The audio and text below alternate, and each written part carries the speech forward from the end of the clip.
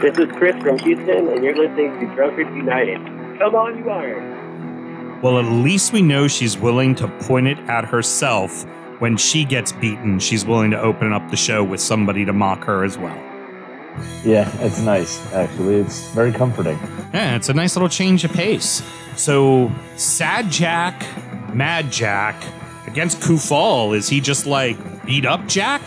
I don't know. It looked like his Uber driver. Let's start the show. Born in the land of Bowie, Maryland. Bred to be a fan of fucking Everton. Punch you in the eye and drink your rye. Sam Houston. Sam Houston? Arsenal fans have another Sam. AKA the fucking Gooner Graham. Stump of my lord. Look great in shorts. Sam Graham, hey. Sam Graham. Fucking United!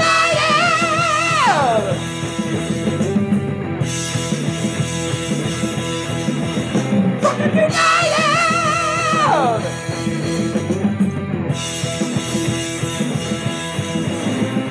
Hello and welcome to the Drunken United Football Show, a completely biased recap of the English Premier League as told by two common American schmucks. I am your host, Sam Houston, and across the internets from me is the handyman, one Mr. Samuel Graham. How you doing there, Sammy? Feeling not so handy at the moment, to be honest. I mean, it's working, but that's not good. We like happy Sams, like, you know, no, we don't like sad Sams, like sad Jacks, right? I've added my phone into the mix of holding this microphone stand together. All right. Well, we'll make it happen, killer. You'll be all right. Yep. We're recording at Studio H, just outside the nation's capital. You can check us out on all podcast platforms. Please be sure to rate, subscribe, review, and share with one of your footballing friends. Remember, 5 stars, D-back. It's all you got to do on iTunes. It's the easiest damn thing in the world. Should you want to chat with us, there is many ways that you can. Sam, why don't you tell the good people how they can get in touch? Sure. You can get in touch with us over all of the social medias at DU Football Show. Once again, I can't stress enough. We love checking our DMs and hearing from you guys. Also, make sure you find the Drunkard United FC closed group on Facebook, which is where most of the banter and the not safe for work fun things like Jizz Horncamp finds their way for us to discuss. And then you can always send an email, of course, as well. And that is dfootballshow@gmail.com. Lovely. Sam and myself both work in the wine and spirit industry and both have a deep, passionate love for all things distilled spirits. So as the red-blooded Americans we are, we vow to have a drink in our hand throughout this show and every single show. Sammy, what you sipping on tonight? I brought out kind of one that we went over a long time ago. Funny, me too. Maybe not that long ago. This is a Woodford Double Oak single barrel that one of my stores purchased that I just wanted to revisit. 90.4 proof, ran me about $70. Pretty goddamn good. Yep. They still proof it down, even though it's a single barrel, but it is excellent nonetheless. Yeah, it depends on the bourbon house, but from house to house, it'll vary. Some will go ahead and do it at barrel strength, but others, they really want to keep their propriety blend. They want to kind of have that trademark signature that is their brand. And Woodford is one of those companies. Right. So they'll still make it a single barrel for you, and it's still going to have nuances that other barrels aren't, but they're going to want it to be right around a certain proof. They're going to want it to still kind of hold the characteristic that is so common to them as a distillery. Right.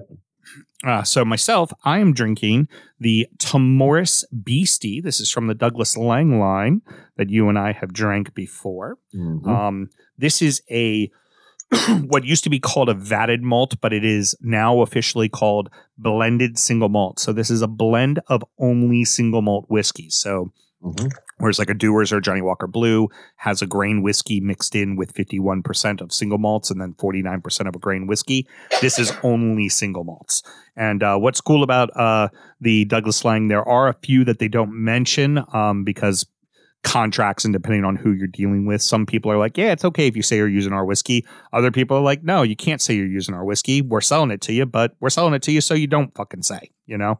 Right. Exactly. So some of the ones that go along in this are Blair Athol, Glen Gorriach, Dalmore, and Glengoyne. So all Highland malted whiskeys. And there you go. What Douglas Lang tends to do, they have one that's all lowland. They have one that's all highland. They have one that's all space side. They have one that is only Isla, and it's called Big Pete, obviously for a reason. And then they have one that represents the other islands, a la like, Talisker and Orkney and all those type of islands as well. So it's quite lovely. It's awesome. A little pale in color because it basically sees American white oak. And on the shelf, this will run you, let's say it's about $55 to $60.99 on the shelf. Okay, right in that range. Not bad. There you go. All righty, kids. Well, let's have ourselves what else should we do, Sammy, by the way, before we have a good show? Treat your mic stand with respect. Okay. Yeah. It just fell apart. Drink responsibly. Everyone. And drink responsibly. So you can treat your mic stand with respect. Very good.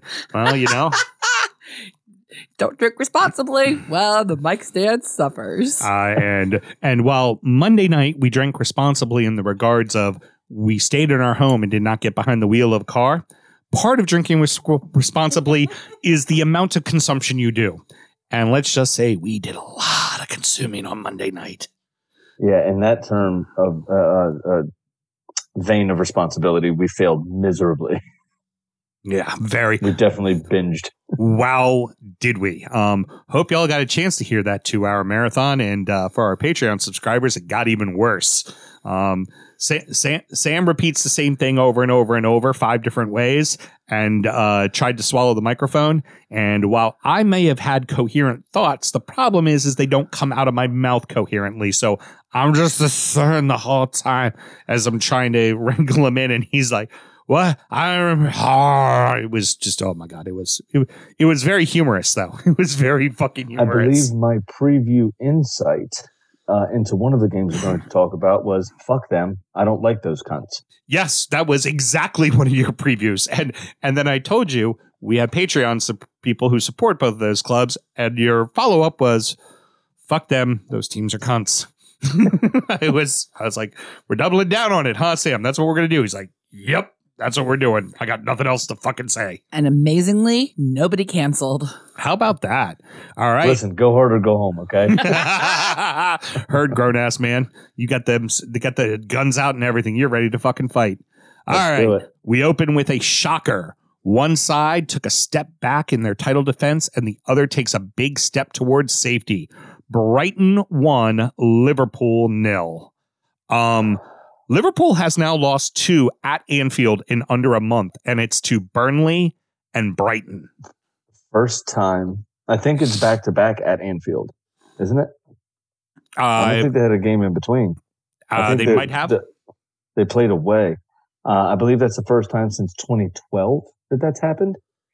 First time since, I believe I heard the stat correctly, it was 1972, maybe, that Brighton beat Liverpool in any fashion at all, let alone at Anfield. Right. So it's not something that we can often say about Liverpool, but they were absolutely toothless. Yeah. Brighton outshot them. Yeah, it was horrible from a Liverpool perspective. Brighton played an amazing game. I mean, now of course Klopp had a bunch of other excuses, but Klopp came out right off the bat in his post-game presser, and the first thing he said was, 100% credit has to go to Brighton. They were way better than we were, and they deserve to win the game. Yes, definitely. And they did. It was an amazing team performance. They had a solid, coherent plan that everyone was 100% bought in on, committed to, and they did not put a foot wrong. They were excellent. Well, and especially when you're playing a team like Liverpool, you can't make a mistake, because if you make one mistake, they will normally make you pay for that said one fucking mistake. Absolutely. Funny thing that I saw, you don't see it terribly often, a giant wingback. Yeah. Dan Burn. Big boy. 6'7". Big boy. Running wingback. Not normally a wingback. Well, he normally plays center back when he does play. So seeing him at wingback was very odd. Well, they're either center back, center forwards, or goalkeepers when they're that tall. That's it. Oh God, yes, And absolutely. So seeing him on the wing was quite funny. But he was putting himself around well. And as a Scotsman, I'm sure Andy Robertson would never admit that he was terrified. But if wee little Andy Robertson looked up and saw Dan Burn storming down the touchline, you might think, I might be in a bit of trouble here. Yes, very much so.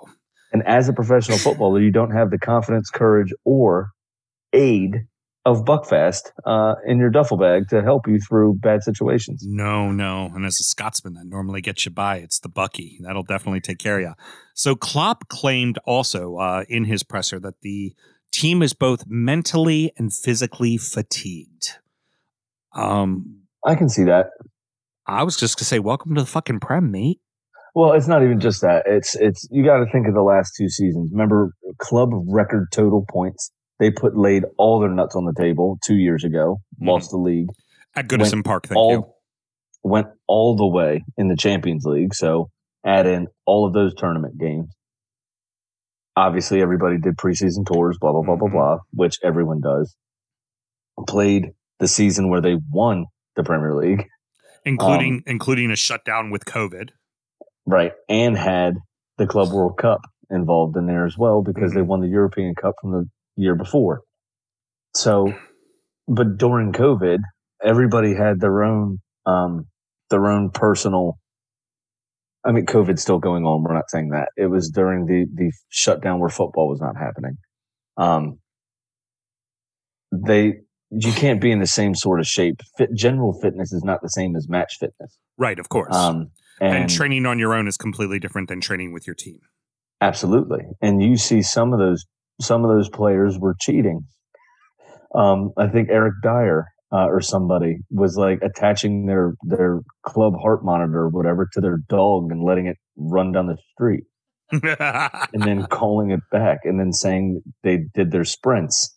I saw another funny story that I believe Jason Witten in the NFL, I saw this story a couple days ago during the lockdown, there were supposed to be some sort of team workouts, the tight end.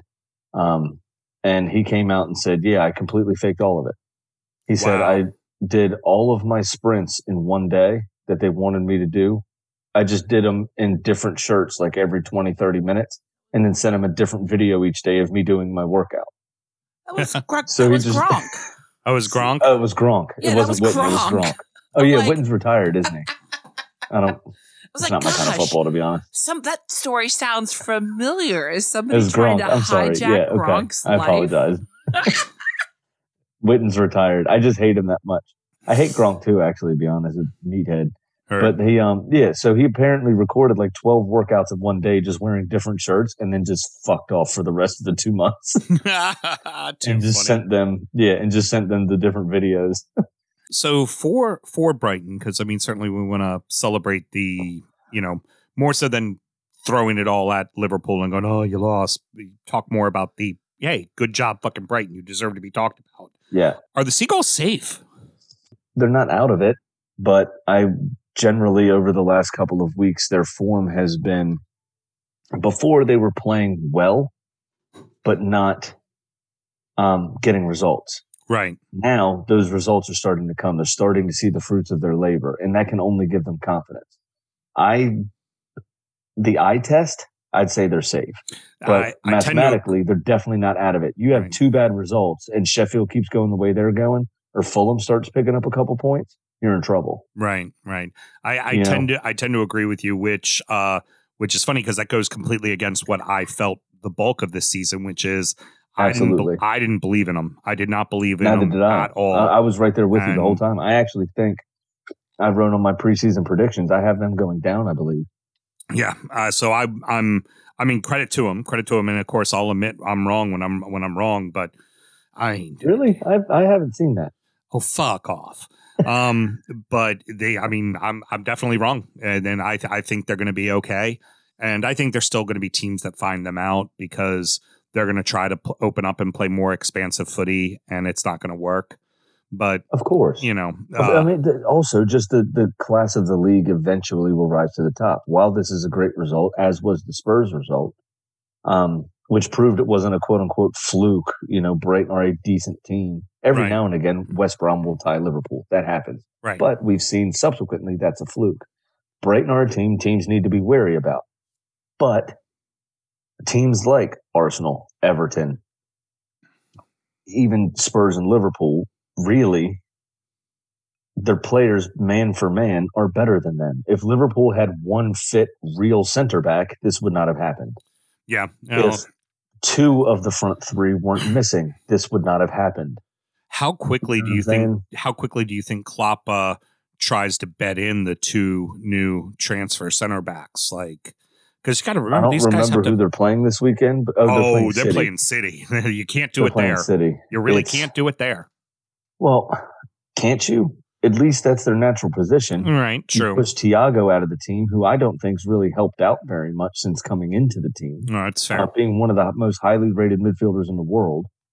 Except for Graham Lasso wanting to bust a fucking nut every time he apparently kicks the ball and just goes, the ball sounds louder coming off of his foot than everybody else. Yeah. Okay. He does have a very strange way of kicking the ball. Yeah. I've never seen anything like it, but I mean, meh. It's a nothing stat. I would say back against the wall now for Liverpool. I mean, Sunday against City is an absolutely positively must win.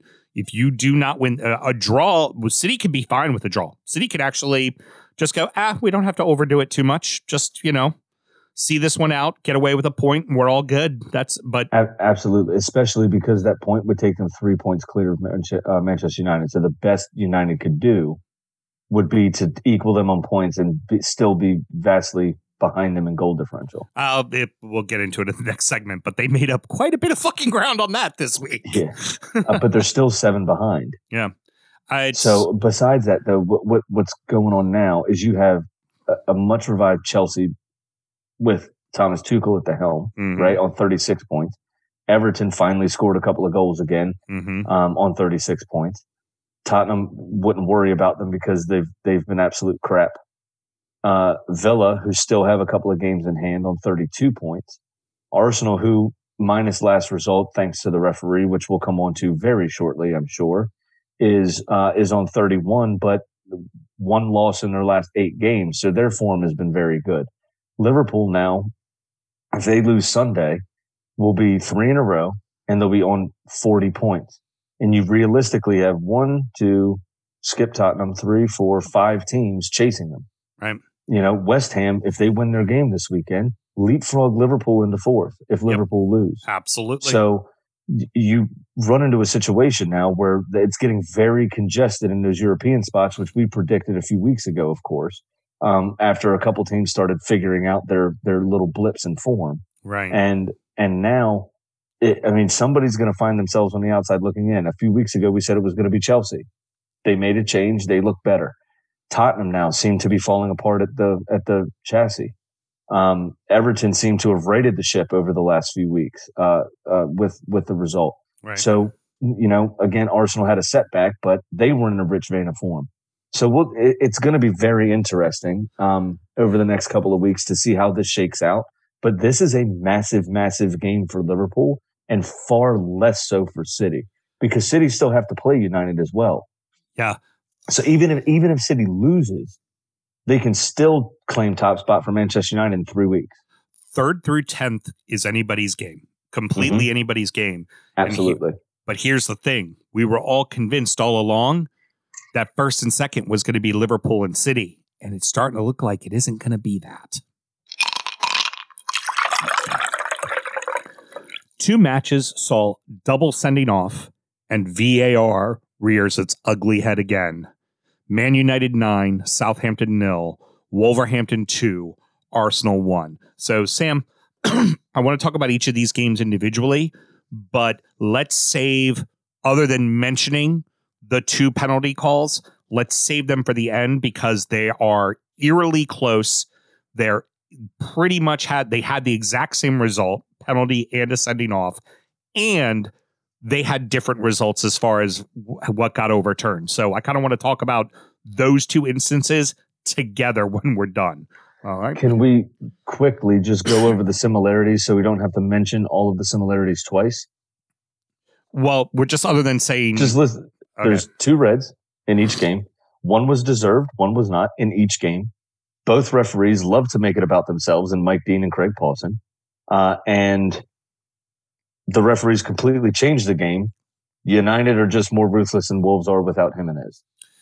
Similarities end. Now we can go into each individual one. I would say, unfortunately, by the law, both were reds. Now, that's not me saying... I don't even think they were fouls. That's not me saying I agree with the law, but by the law, they're both fouls. They're both reds.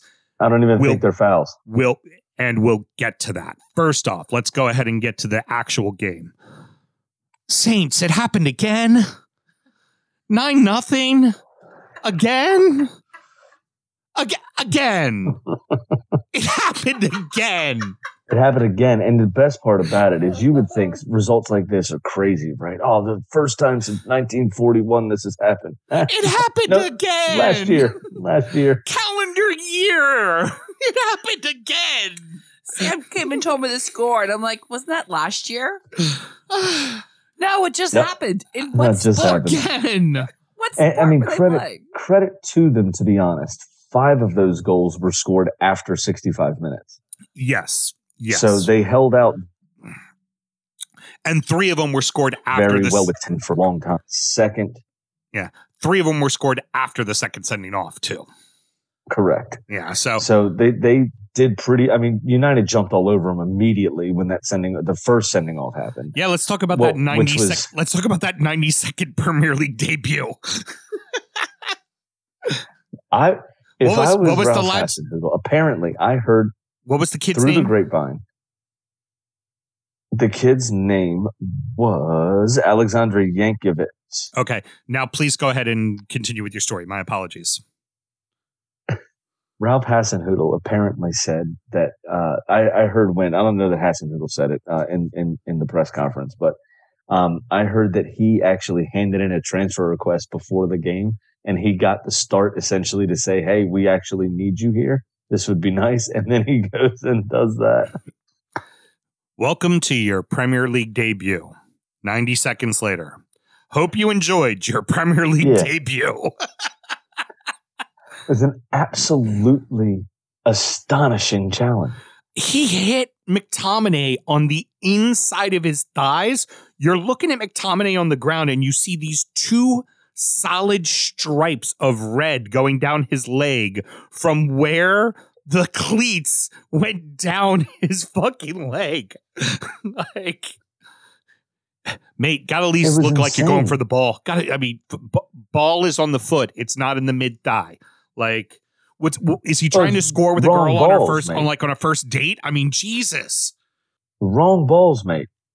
I don't know if it translated properly, but it's football, not ball feet. Yeah, not balls. Bunny ball. It was bad. That's not how it works. Yeah. It was absolutely astonishing. I couldn't believe my eyes. I was like, what in the fuck is happening here?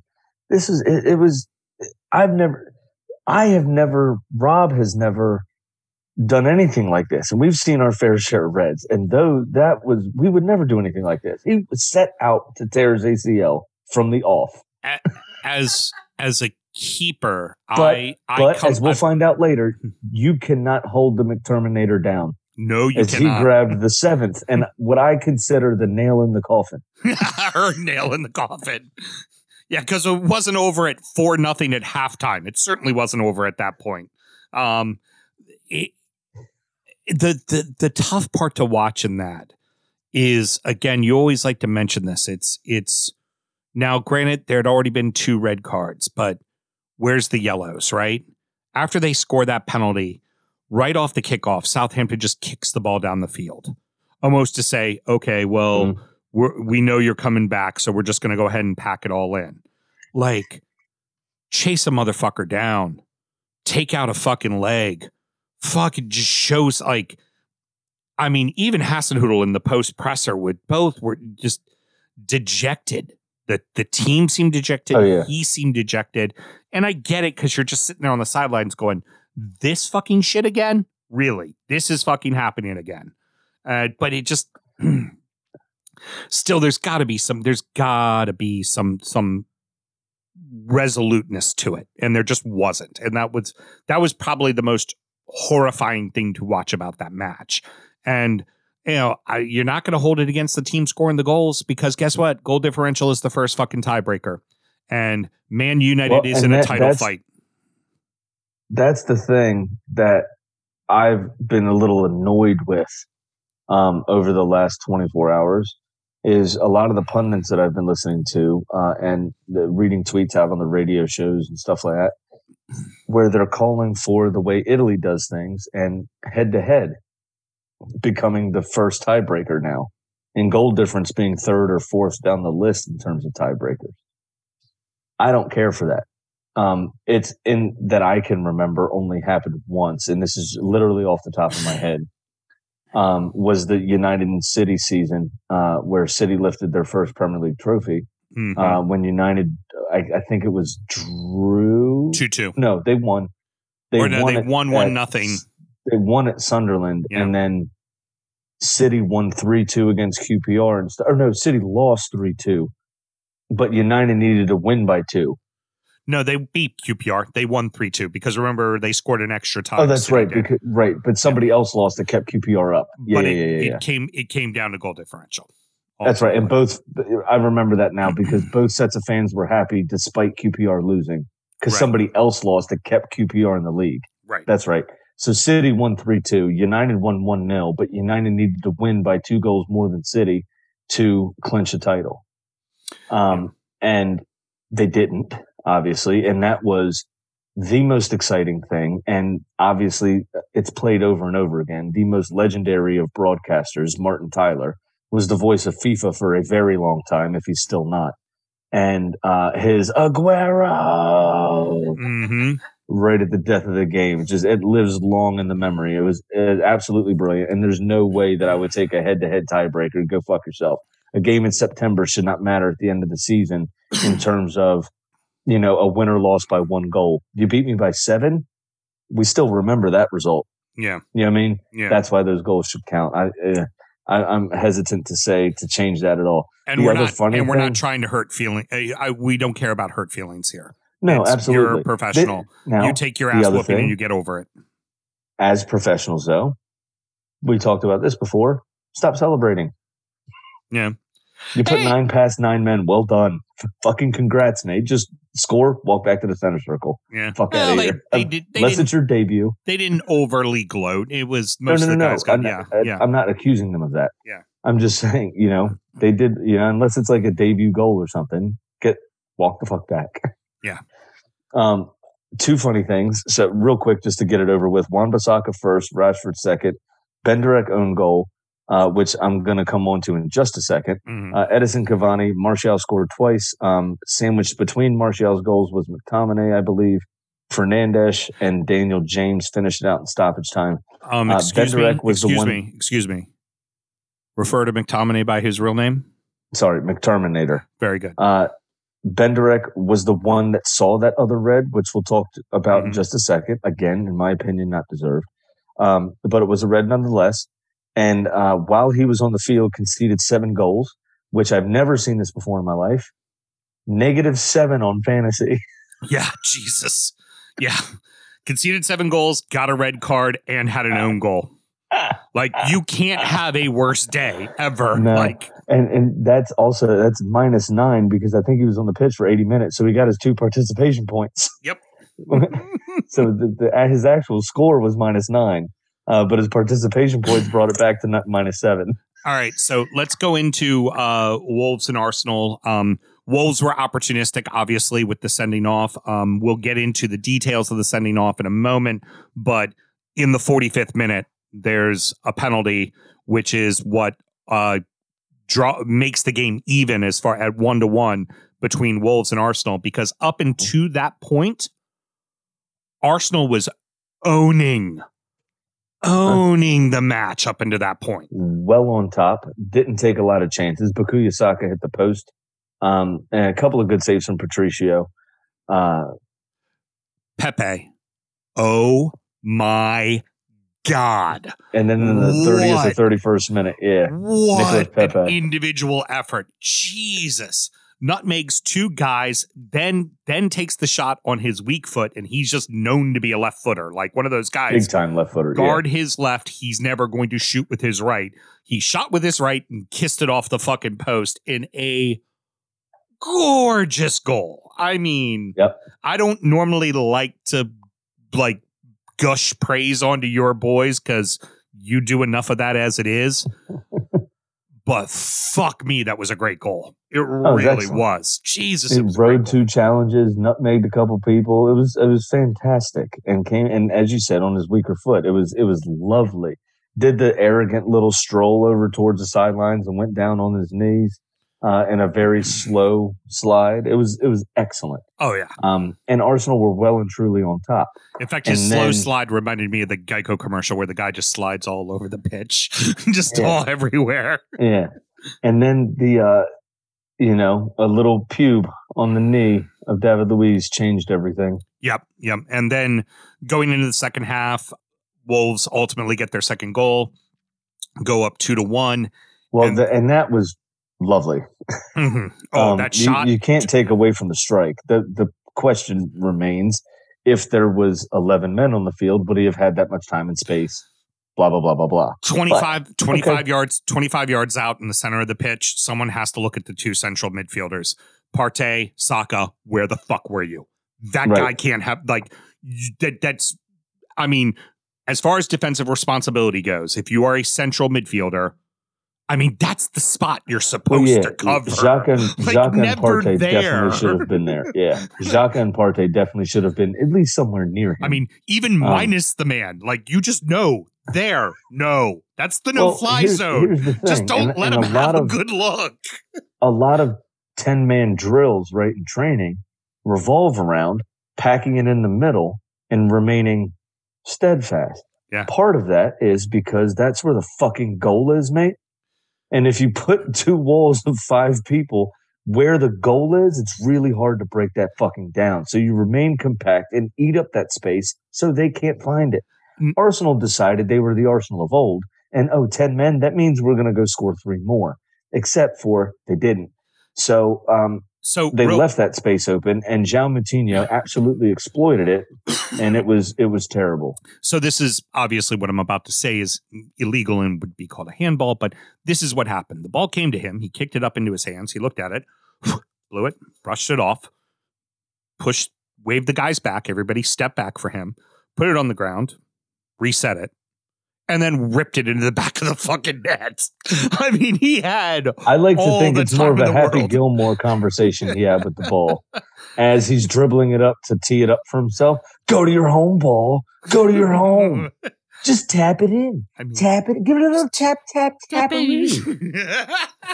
You too good for your home? Yeah. It just, I mean. Good. I'm glad you took over. If I said one more line, we'd have to pay them cunts royalties. So again, it was a gorgeous goal. Get that. Let's talk very briefly because the rest of the match was just Wolves holding off Arsenal, and really Arsenal down to 9 men couldn't get to it. We have to talk about the second red card. As boneheaded as Southampton's red card was in the first 90 seconds, is the red card that Leno gets. That is a boneheaded red. It's definitely a boneheaded red. Yes. I think there was a bit of a depth perception error here, or a bounce error. The ball skipped off the turf a little bit lower than he'd expected it. Because if you look at him, he's in the air. Right. I think he expects that ball to come up and he's going to head it out. Mm-hmm. But then he jumps and the ball only comes to his chest. But it's Adama Traore, and if he chests it, he's fucked. So he punches it. That's where the problem is. It's like, okay, so there's a depth problem. Then you just let it hit your body and you let fucking Traore score instead of going, oh, I'm going to just see if I can push it with my hand real quickly and nobody's going to see it. Instead of putting us under the cosh for the weekend, you just take I fucked up. Leno, you're not De Gea. Or you know what? Not De Gea. You're not the Manchester United number 1. That's the only fucker getting away with that one, okay? Because they'll look at it and go, well, you see, there was this thing and the way the angle hit, and it really hit his upper part of his arm. So, it's okay. It. Right, yeah. Actually, didn't even punch it. He slapped at it. Right, but I'm saying if it was a Manchester United keeper, they would of course. figure out a he way could to have caught it, rolled away. it out, and they'd have been like, I don't know if that's really red or I'm not. not sure. I think it hit the shoulder blade personally. Absolutely. All right. So Bruno still hasn't gotten a red, by the way, for stamping on Xhaka's Achilles. Which, again, fun. Let's get into it, because that's a perfect example. Both of the fouls that happen for penalties, the way the rule is written is if you make any contact with a person, even if you're trying to, quote, avoid the play, it is a red card to make contact with a person who has a clear and obvious opportunity to score. I'm not negating the fact that both opportunities were clear and obvious, because they absolutely were. But what is written into the rules is if you make an attempt for the ball, it's a yellow, not a red. So you're telling David Luiz and Bertonac that if you go ahead and slide, maybe take out the guy's ankle, maybe fucking wreck him. As long as you're going for the ball, it's a yellow card. But if both of you try to avoid the foul and slide out of the way, and both of them barely, if even really hit them, because for Martial, I could have sworn he stopped, turned around, looked back, and tried to stretch his leg out as far as humanly possible for Bertonac to fucking hit it, And in the case of Luiz, it's literally Jose Williams, the bottom of his cleat barely touches his knee. And I get it, by rule, those are both red cards. But it's not, though. But it's not, because there's a coming together. It's a tangling of legs. Sammy, it's an accidental contact. Let me finish my thought. It happens all the time, and they let it go in the center circle. Let me finish my fucking thought. Give me a second. Bullshit. I'm saying that is the law, and by law, that is a red card. But as I've said before with other laws, the law is fucking written wrong. Because in those instances, if you have players that are trying to avoid the tackle, they realize that the guy's going through in on goal.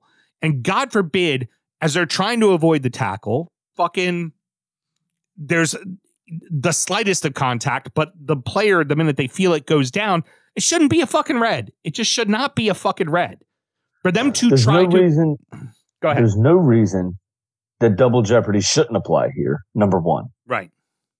Number two, they weren't fouls. Neither of them were fouls. No. The guy was running, and through running, extended his leg back into his opponent. It's an accidental coming together, and the contact was initiated by the attacking player. Yep. Fuck this bullshit. Benderex was then overturned. David Luiz's was not. Well, bullshit. So not only did the referee fail, VAR failed, and now the FA has also failed in 1 out of 2 instances, which is a 50% pass rate, which is a fucking fail. Well, I will say, in defense of the FA, they know David Luiz is a cunt, and he was doing it purposely, and he made it just look that picture perfect because that man is skilled at getting a red card. You know what he did that Benderek didn't do? Was fall. And you know what else you haven't done yet? You're shot of fucking Malort. Oh, yeah. Oh, I got to put the mic down and pour the damn thing. Heard. There it is. I'm doing it in my Charm City Gooners shot glass. Very good. Well done, brother. As he's pouring the shot as we speak. The bile is built up around the rim. I would say what is interesting about that is that the one gets overturned and the other one does not, while they are the exact same foul. It does scream. They go, well, David Luiz is a typical guilty party. Bertonac is not. It screams that. It absolutely screams that. Sorry, I forgot to pick the mic back up. Absolutely, it does. It also screams Craig Pawson high-fiving and elbow bumping and fist bumping all the Wolves players and having a good old laugh while Hector Bellerin was trying to talk to him with his hands behind his back in a very professional, captain-like manner. Cheers, Craig Pawson. You're a fucking cunt, mate. I can still taste it. Rounding out the rest of the league in So that happened. I need to separate my pages so I can read all the scores because it's a lot of games. Sheffield United 2, West Brom 1, Palace 2, Newcastle 1, as I tried to combine all those games together. Man City 2, Burnley 0, Leicester 2, Fulham 0, Everton 2, Leeds 1, West Ham 3, Villa 1, Chelsea 1, Tottenham 0. West Brom takes an early lead, but Sheffield finds a way to come back and get all 3 points, making the bottom of the table a whole lot tighter. Yes. I would say the way to go about staying in the Premier League is to probably ditch the color scheme of the worst team in the league from last season. Yeah, that'd probably help. Yeah, I just don't think it puts you in the right mindset, if you know what I'm saying. By that, he's mentioning the yellow and green of West Brom. Their away jerseys. Yeah, that their away kits are terrible, only worsened by their third kit, which is the same thing, but it's white and red, so it's really bright. I will say to West Brom's defense, their second kit has almost always been that green and yellow. They almost always mimic it to be exactly like their blue and white jersey. Okay. Yeah, fair almost enough. every year it is that. So not even at one point I was watching these highlights. I didn't watch this game. And there were 10 players between the penalty spot and the goal line for West Brom. And Sheffield United still scored. That's not good. That's not a staple of a Big Sam team. And we joked, obviously, the week after Big Sam took over, they got the draw at Liverpool. Said, how long does it take to implement Big Sam's tactics? A week, apparently. Yeah. Well, they got their asses whooped, and then it was the 1-1 draw. Right, fair. So, but he only had 2 days before that first one. Anyway, right. It was. I think it was you in the 4-0 match was the first match for him. I think that might be right. Yeah, and Snowmageddon. Yeah. So they're in a bad spot. They got the great Derby win, sure. They got the Liverpool draw, great, but they are really not picking up any results. I wouldn't call those 4 points a new manager bounce. I don't think so. I'm starting to think that they're going to be the 20th place team. Absolutely. This is. It's not good for them. And this was a massive 6-pointer to not have the worst team in the league status kind of hang over your head. And Sheffield United look like they're going in the right direction, and West Brom can't seem to sort it out. They look at 6s and 7s. It's terrible. And their goal was even fortunate. I still think for Sheffield, it's too little too late. Looking at what the rest of the league is doing. Newcastle. No, I think they'll go down. Newcastle could still dog their way into it. But I feel like Burnley's probably safe.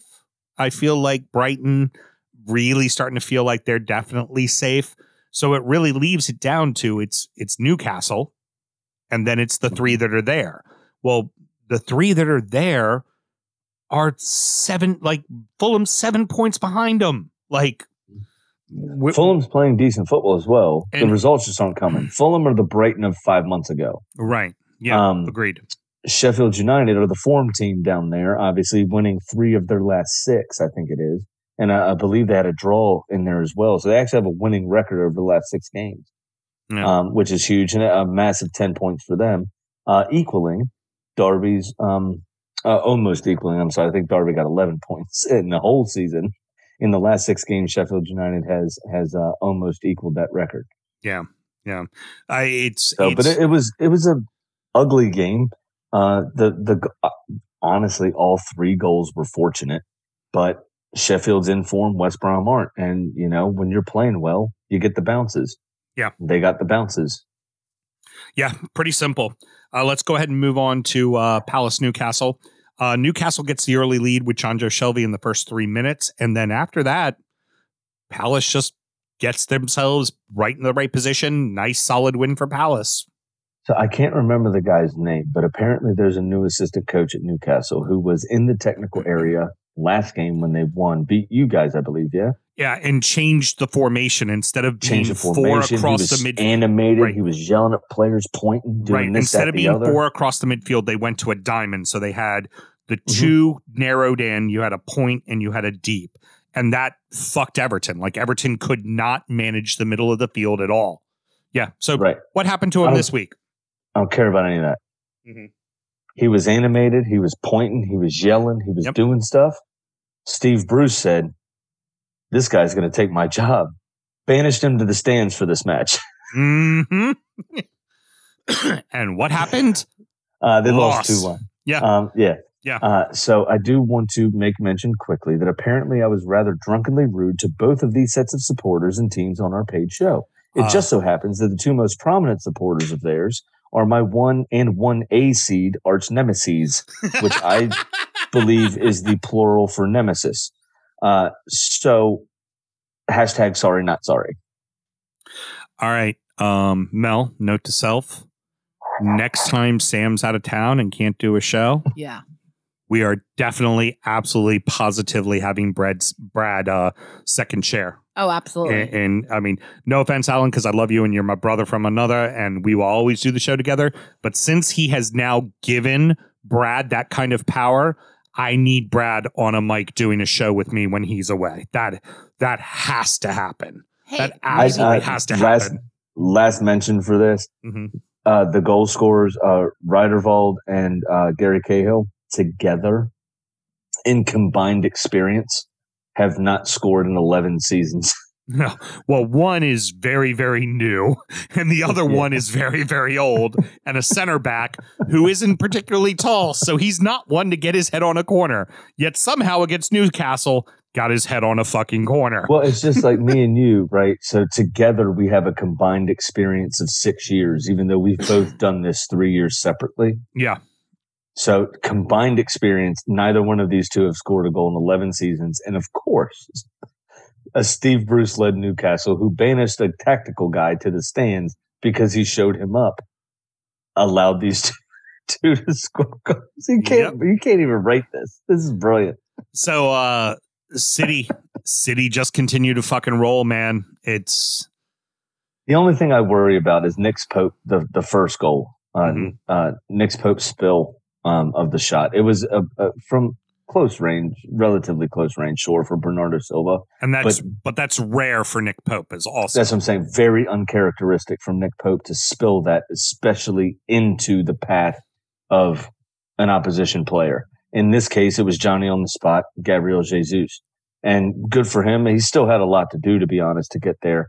Mahrez played a great ball down the line to Gundogan, who whipped it across because he decided, I'm going to be Kevin De Bruyne today, and found Raheem Sterling. Other than that, Burnley only had a quarter of possession, no shots on target whatsoever. Didn't really offer much to the game at all. And City just keep rolling. The only talking point, and it's a very simple sentence, Burnley only let in 2 instead of 5. Yeah. Which they've done the last 3 times to City. Including Nick Pope has let in a bunch of goals to them. Nick Pope has, Tom Heaton has, of course Joe Hart has, because Joe Hart's given up that many goals to everybody. And then the at one point or another, and then the 20-year-old backup keeper, who I don't even remember his name, shipped 4 to him as well. Foxes avenged the loss from earlier in the year to Fulham, and I mean, good game for the Foxes, very convincing. It's funny. They have these off matches every once in a while, but then they rattle off 3 or 4 in a row that are really convincing. And I feel like they're still really in the discussion for Champions League. I'm not sure if they're in the discussion. While the points say they could be in the discussion for the title, the smell test just doesn't feel like they're in the discussion for the title. I'm with you there. I was actually surprised to learn that Fulham had more of the ball in this match. Mm-hmm. Leicester typically only play that way when they have Jamie Vardy in the side. But they did sit back a bit. But James Maddison is very, very convincingly over the last few weeks making a claim to be the starting number 10 for England. Absolutely he is. At the Euros. He is in fantastic form, laid on both assists for Leicester. Now, why James Justin was in the position he was in to score the second goal, I'll never know. Because if I was his coach, what the fuck are you doing there, mate? That's Iniacho's position. Yeah. Well, but it was a lovely bit of skill from James Maddison, took 2 Fulham defenders out of it, showed the composure, had the vision, was calm, easy, just slid them in, and James Justin did the rest for that second goal. The first goal was an inch-perfect cross. Mm-hmm. I can't remember the center back's name for Fulham, but he was at full jump, and that ball maybe skimmed the top two hairs on his head. Absolutely. And found the forehead of Iniacho, who is the first player we're going to talk about in this next segment called Who Needs a Goal? This fucking guy. And he did. Nobody in the league needed a goal more than Kelechi Iheanacho, and damn it, he got one, and good for him. Well, especially considering when a winger in Iosi Perez is starting to start in front of you as a striker, mate, you're not doing your fucking job, That's man. trouble, yeah. You're not doing your job. That's not good. Fulham are starting to run out of chances, man. I mean, I know this is a game you look at and you go, we're probably not going to win this one, but end of the month in February, they have Sheffield and Palace. You have to come away with 6 points in that. And if you don't, it's over. Yeah, I can honestly say it's over. I like what Fulham's doing. I really like Scotty Parker. I really, really like Scotty Parker. And it feels like they've got some good pieces, but I mean, there's only so many fucking chances you're going to get, and you're fucking running out, mate. Absolutely. The biggest problem I see with Fulham is, and conversely, I'm going to compare them directly to Brighton, right? Because they play decent football as well. Brighton start off playing decent football, not getting results. Then they see the fruits of their labor.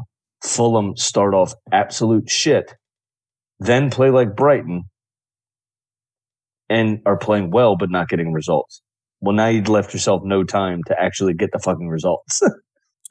All right, so you see what I'm saying? Yeah. Oh, absolutely, Dude, absolutely. It's like it's like golf with Lewis Black. Fulham were less than shitty. They spent $10,000 in 10 years playing, i.e., the first 10 weeks of the season. Now they're just shitty. Right. Then another 10 weeks and $10,000, and now they're a little bit better than shitty. The problem is they're still shitty. They are still shitty. So, Everton get the quick lead. Nice to see Dominic Calvert-Lewin score again, which was very necessary. Part two of this guy needs a goal. Yeah, would be DCL needs a fucking goal. Well, and he got one. It was very well done. I thought both goals though were really breakdowns from Leeds. Now Everton still had to score; they still had to do their thing. But Godfrey, I think, was who flicked on. The first goal was Andres Gomez was Gomez to Digne across the center of the box to Gylfi. And Gylfi came out of nowhere. I didn't even know he could run that fast anymore. And he came out of nowhere. Where was the Leeds defense? Yeah. I mean, that's what I'm saying. Who was tracking Gylfi Sigurdsson? And then also, for the second goal, was another defensive breakdown, in my opinion, off the corner. I think it was. Mm-hmm. Godfrey got the flick. Where was the Leeds defender on Godfrey? And then Calvert-Lewin was a free header, completely free header at the far post. It's like they could not track the runners from Everton. I don't know if it was I couldn't see any sort of training ground routine or any picks, for lack of a better term, to use a basketball term, any picks set or anything. Well, in defense, it is Leeds defense we're talking about here, and a Marcelo Bielsa trained team. Defense is kind of a secondary thought. Well, fair enough, and that, I mean, honestly, that was my last sentence in my notes that my final analysis for this game is: if Leeds have their shooting boots on, they're fine because the chances in this game were about even. Right. But if they don't have their shooting boots on, they lose. Period. I would say Everton was very fortunate to get that second goal as I was watching the match. So we watched with Geckel and Brody and Taylor and Jason, who's a Leeds fan that's a friend of Brody's, and we're watching the match all together on Zoom. And the very clinical opportunities that Everton was getting in the first half and not putting them in the back of the net, when Dominic got his goal, my exact response at that time was, we needed that goal because if we didn't get that goal, we're gonna fucking lose.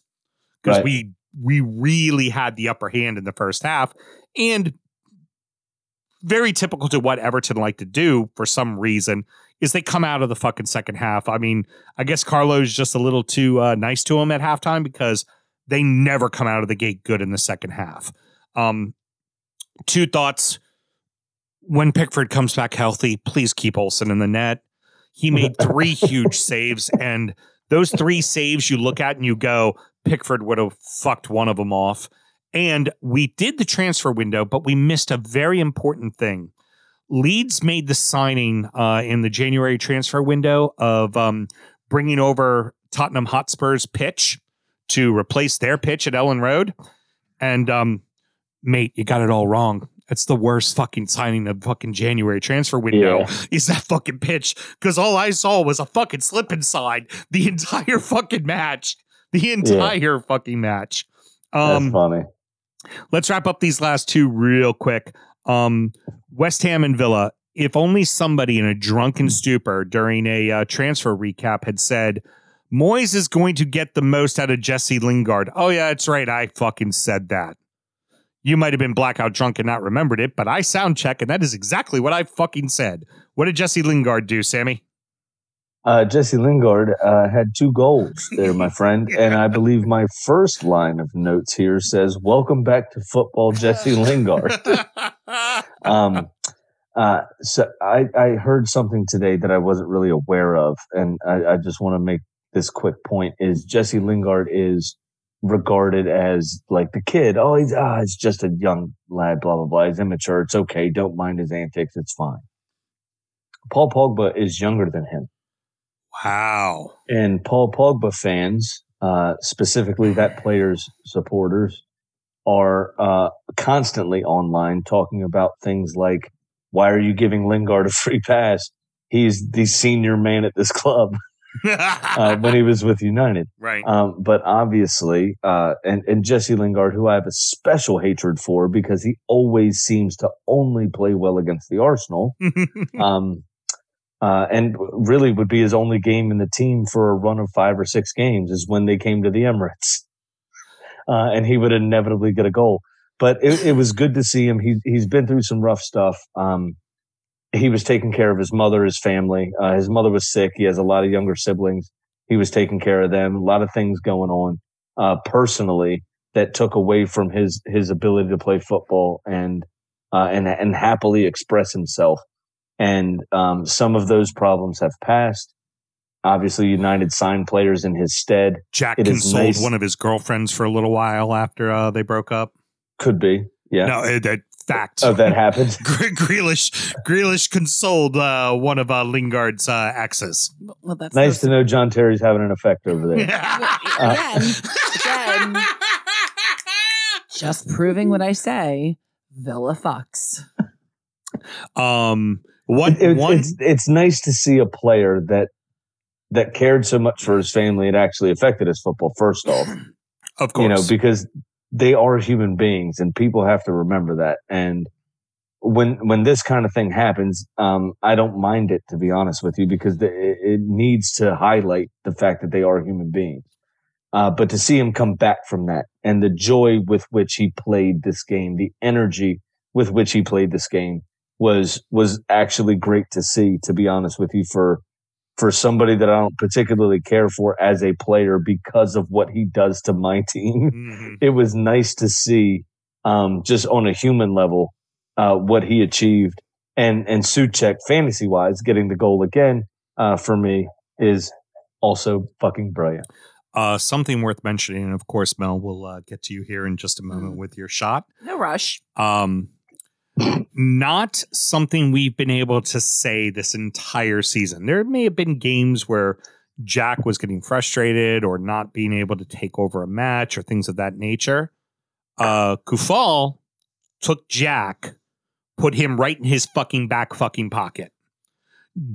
Yep. Jack got owned. And that's something we have not been able to say about him at all this entire season. And for those of you who are part of the Drunken United FC group, one Mr. Smokey has made it a great point to let Mel and Lindsay, I'm sorry, Her Highness and Mel know exactly how much Kufal folded up the napkin that is Jack and tucked it right into his back pocket and said, you stay right there, mate. You're not going to do a fucking thing this match. So, Mel, while you... if you have something to say about the match, get it in now. Because when you take your shot, I'm going to read the haiku that Smokey posted in Drunken United FC. I really don't have anything to say. Smokey, I am not acknowledging a single fucking thing you have posted, although I did watch the entire video of the last thing that you posted. I just refuse to acknowledge any of it. Video is brilliant. Yep, up yours. So Smokey posted a little poem here with Jack Grealish in the front seat of a car, looking in the rearview mirror to see Vladimir Kufal in the back. And it says, I look in the mirror. What do I see? Vladimir Kufal staring back at me. I tried a little dive, so he put me in his pocket. As I writhed in pain, he was off like a rocket. I see him in my dreams and in my nightmares too, this wide-eyed little fullback who wears the claret and blue. Smoky, bloody fucking brilliant. Fucking tears. bloody fucking brilliant. It really was. And hey, credit to him, because nobody's been able to fucking unlock that lock this entire season. And credit to Jack. He's had a great fucking year, and you shut him the fuck down. Just not absolutely. Common. Finally, last game that happened today. Chelsea pretty much owned Spurs, despite the scoreline. It looked like they had an extra man on the field. Yeah, really. Well, they did have an extra man on the field because Harry Kane apparently wasn't on the field because he's been injured for 2.5 games, which Jose was more than glad to let us know about. Funny, Jose hasn't talked about players being hurt at all this entire season. After this match, talking about Lo Celso being hurt and Kane being hurt and all the we're not able to do what we want to do because we're missing the most important players on our team. Well, 2 games ago, pre-match, somebody asked him, what are you going to do about the injuries and Harry Kane especially? And he goes, I prefer to talk about the players that are in my squad in the game that's about to happen. Yeah. Well, remember, changed pretty quick after 2 shite results. Remember the first time he played Liverpool when he came out with the whole list of the entire players of Liverpool that were perfectly healthy and ready to play? Yeah. Yeah. I remember that one very well. Should troll him this weekend and list all of the first team players that are healthy, including Heung-min Son, who didn't do a fucking thing. My notes for this game, I'm doing this one from memory. My notes for this game were, wow, Spurs are bad. That's all I wrote. You can see it. I circled it right there. Wow, Spurs are bad. I can't say I don't agree. I mean, Jose's got the shackles on him, and you can see it. They barely made it past 3/4 down the field at all for the first 65 minutes. Is Son fucking Scottie Pippen? Like, the minute Jordan's gone, he can't fucking perform? Like, what's weird is, what was it, 2-3 years ago when Kane went out injured for his yearly month-long sabbatical? He was fantastic. Son was on 8 fire. goals, 9 goals or something. Him and Lucas Moura were unstoppable. Great. Yeah. Now they're average at best.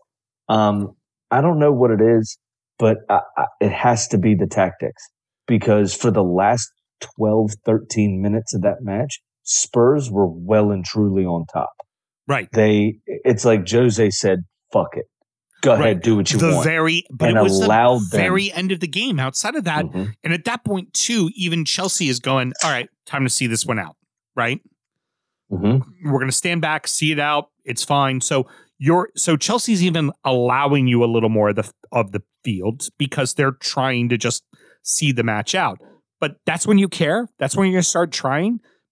And then even more interesting, and it's a little bit on his post presser as well, but why no Bale? If Gareth Bale is one of the, quote, best players in the fucking world, and you've got him, and he's a natural goal scorer, why the fuck isn't he on the fucking pitch, right? You got to throw him on there to give it a go. I mean, he's been shit since he's been back, to be honest. I mean, his form has not been good. I don't think he scored for Spurs since he's been back. So in the post presser, obviously the person asking the questions, the journalist, is asking questions that naturally the fans want answers to. This is exactly what was said.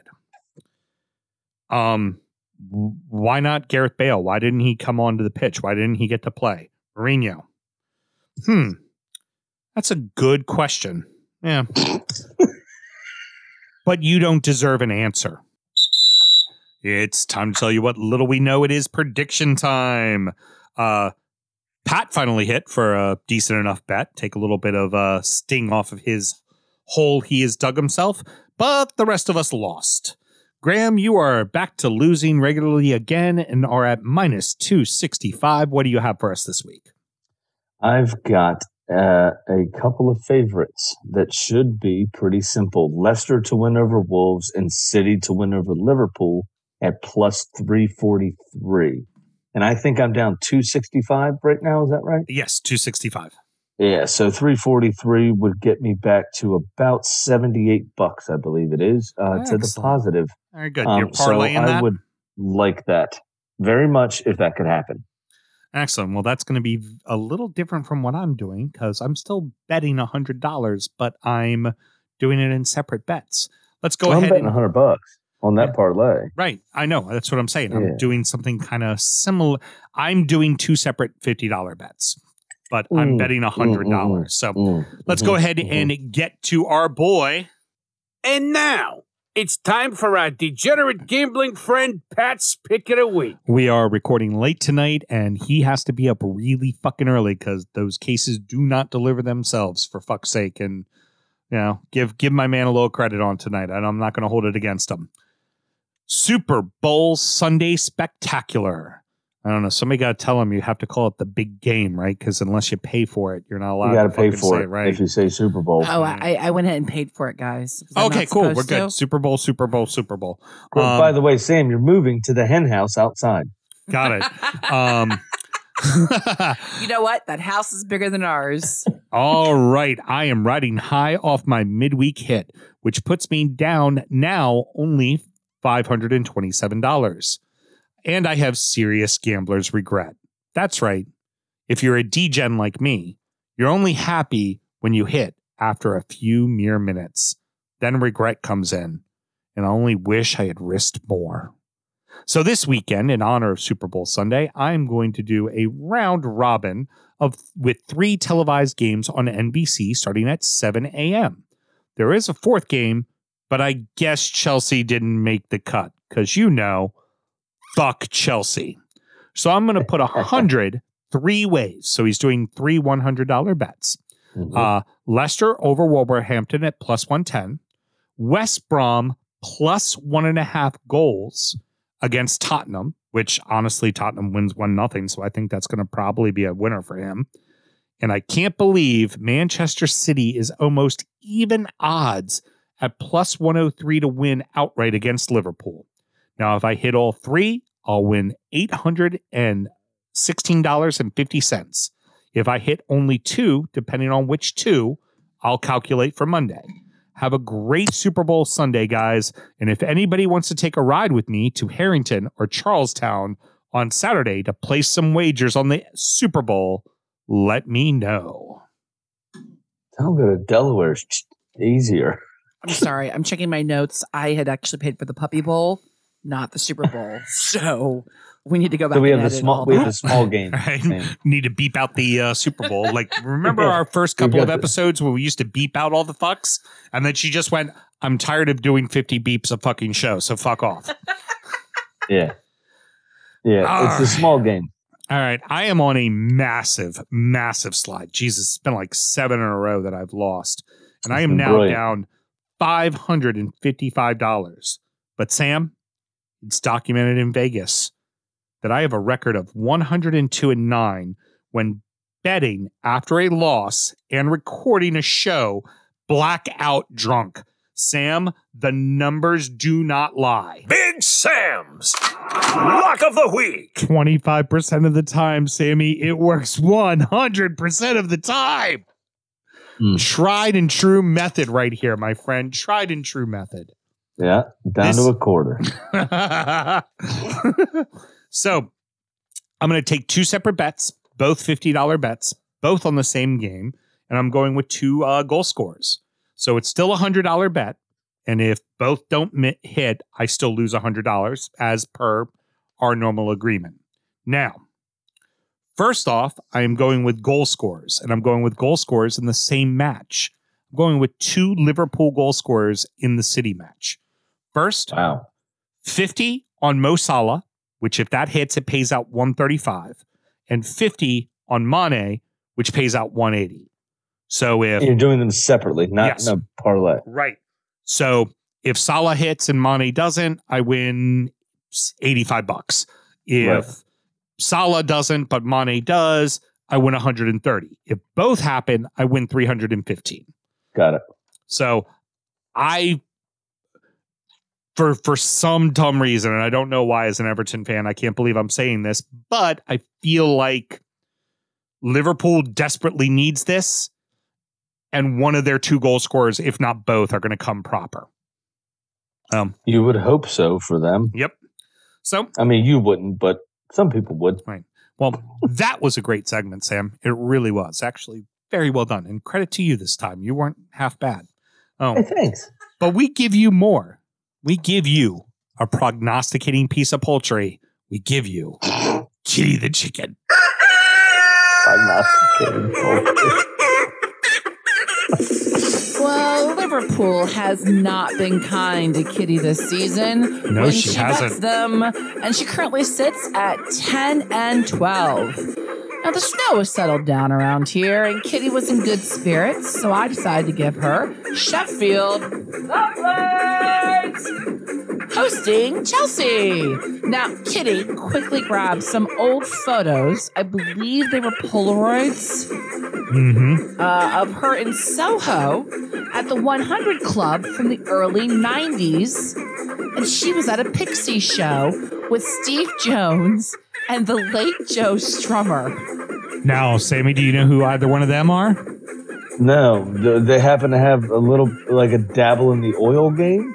No. Steve Jones happened to be the lead guitarist of, I don't know, a band called the Sex Pistols. Yeah. And Joe Strummer happened to be the front man of, I don't know, a band called The Clash. And Okay. Besides being icons of the London punk scene of the late 70s, apparently they both support Chelsea. So it looks like Kitty is taking the pensioners to win. Did I say that correctly? You did. Pensioners. Oh my God. Pensioners. Pensioners. Fuck it. It's all right. You know what I can say correctly? I mean, you substitute racist. It's fine. Well, that's Kitty's pick this week. And everyone, please do always remember to gamble legally and responsibly.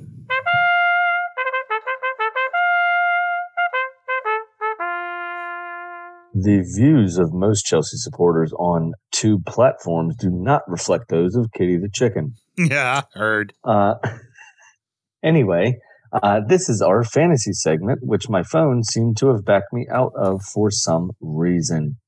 We had a couple of very interesting results this week, which I am very close to pulling up right now. The auto sub rule actually got me a draw versus Kenny. With Mendy's clean sheet, I was in dire trouble. But they gave Højbjerg a fair amount of respect for his performance today. So I got a little bit of bonus points for him. And then they auto subbed in somebody that scored 2. So I equaled his clean sheet. And same thing happened to me in the reverse way. Yeah. Worked on it. Alan Brody beat out Taylor big time, 48-26. His team name this week is very funny because Jamie Vardy's out. It is Vard Knock Life. It's a Vard Knock Life for us. It's a Vard Knock Life for us. You gotta go high. Firehawk loses 20-33 to Elliott. 33-25. Keith took out Alberto. Rob, the unfortunate person that had Benderek in his starting 11, Finished with only 18 and lost out to Ray 43-18. You, my friend, got the other draw against Sparkling Water, who Russ is the manager of, 36-36. Yeah. Geckel edged out JB 47-42. And JB saw a loss. Lindsay almost doubled up Smokey 43-26. Now that quickly leaves Ray at the top of the league, but that's not the story. The story is Sparkling Water, plain Jane, nasty ass Sparkling Water Russ gets himself on point difference out of the golf fantasy reporting situation. And Mel, in your honor, Russ, is drinking a bubbly. And Chris Firehawk drops down the exact same record. Patreon listener, by the way. Both of them 6-1-15. But Russ actually has 638 points to Chris's 545. Chris, Geckel, though, is still in the relegation well-written places. articles about fantasy golf. Geckel is still in the relegation places in 13th with 814 points. Yeah, I know. It's insane. Which is more than Alberto in 9th at 737. He also has more than both the 6th and 7th place team. And that's it. Everybody else has more than him. Oh, no, I'm sorry. He has more than Ray. He has 814. Ray has 810. And Ray's at the top of the table. So unlucky. But the big loser of the weekend is obviously Chris. There is one every year in every fantasy sport. It doesn't matter what fantasy sport you do. No, 100%. There is one that dominates in points and is shit in results. 100%. And so, yeah, but the big loser of the weekend for real is Chris.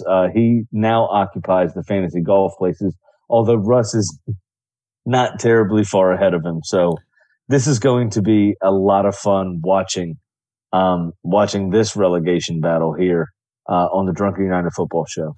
And what's funny is we did the Zoom to watch the game. All Taylor could talk about is, God, I hope I tank it so I could be the one who writes fantasy golf bits.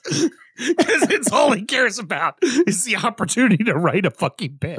He doesn't want success. He just wants to write bits. You know, I'm sure Russ or Firecock would let Taylor ghostwrite for them. Yeah, I'm sure. I'm sure they probably would.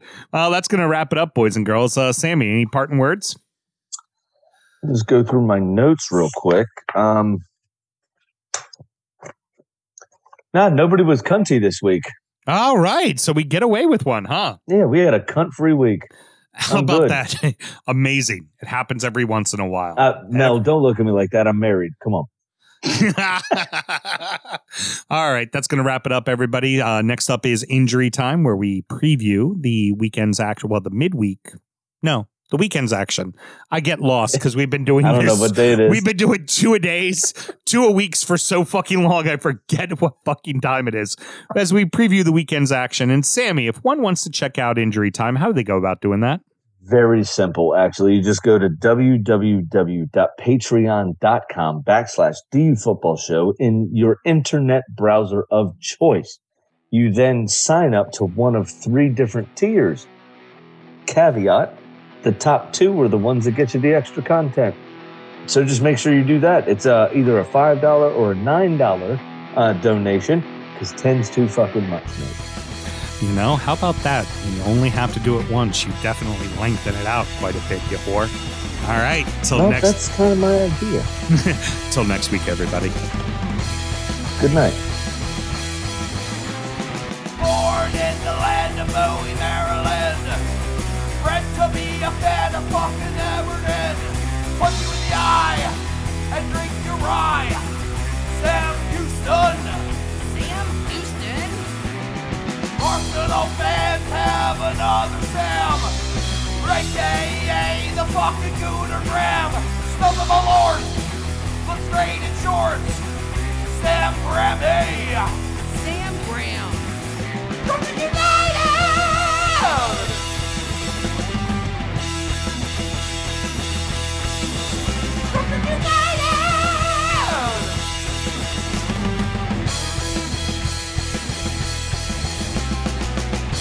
hit the fucking mute button.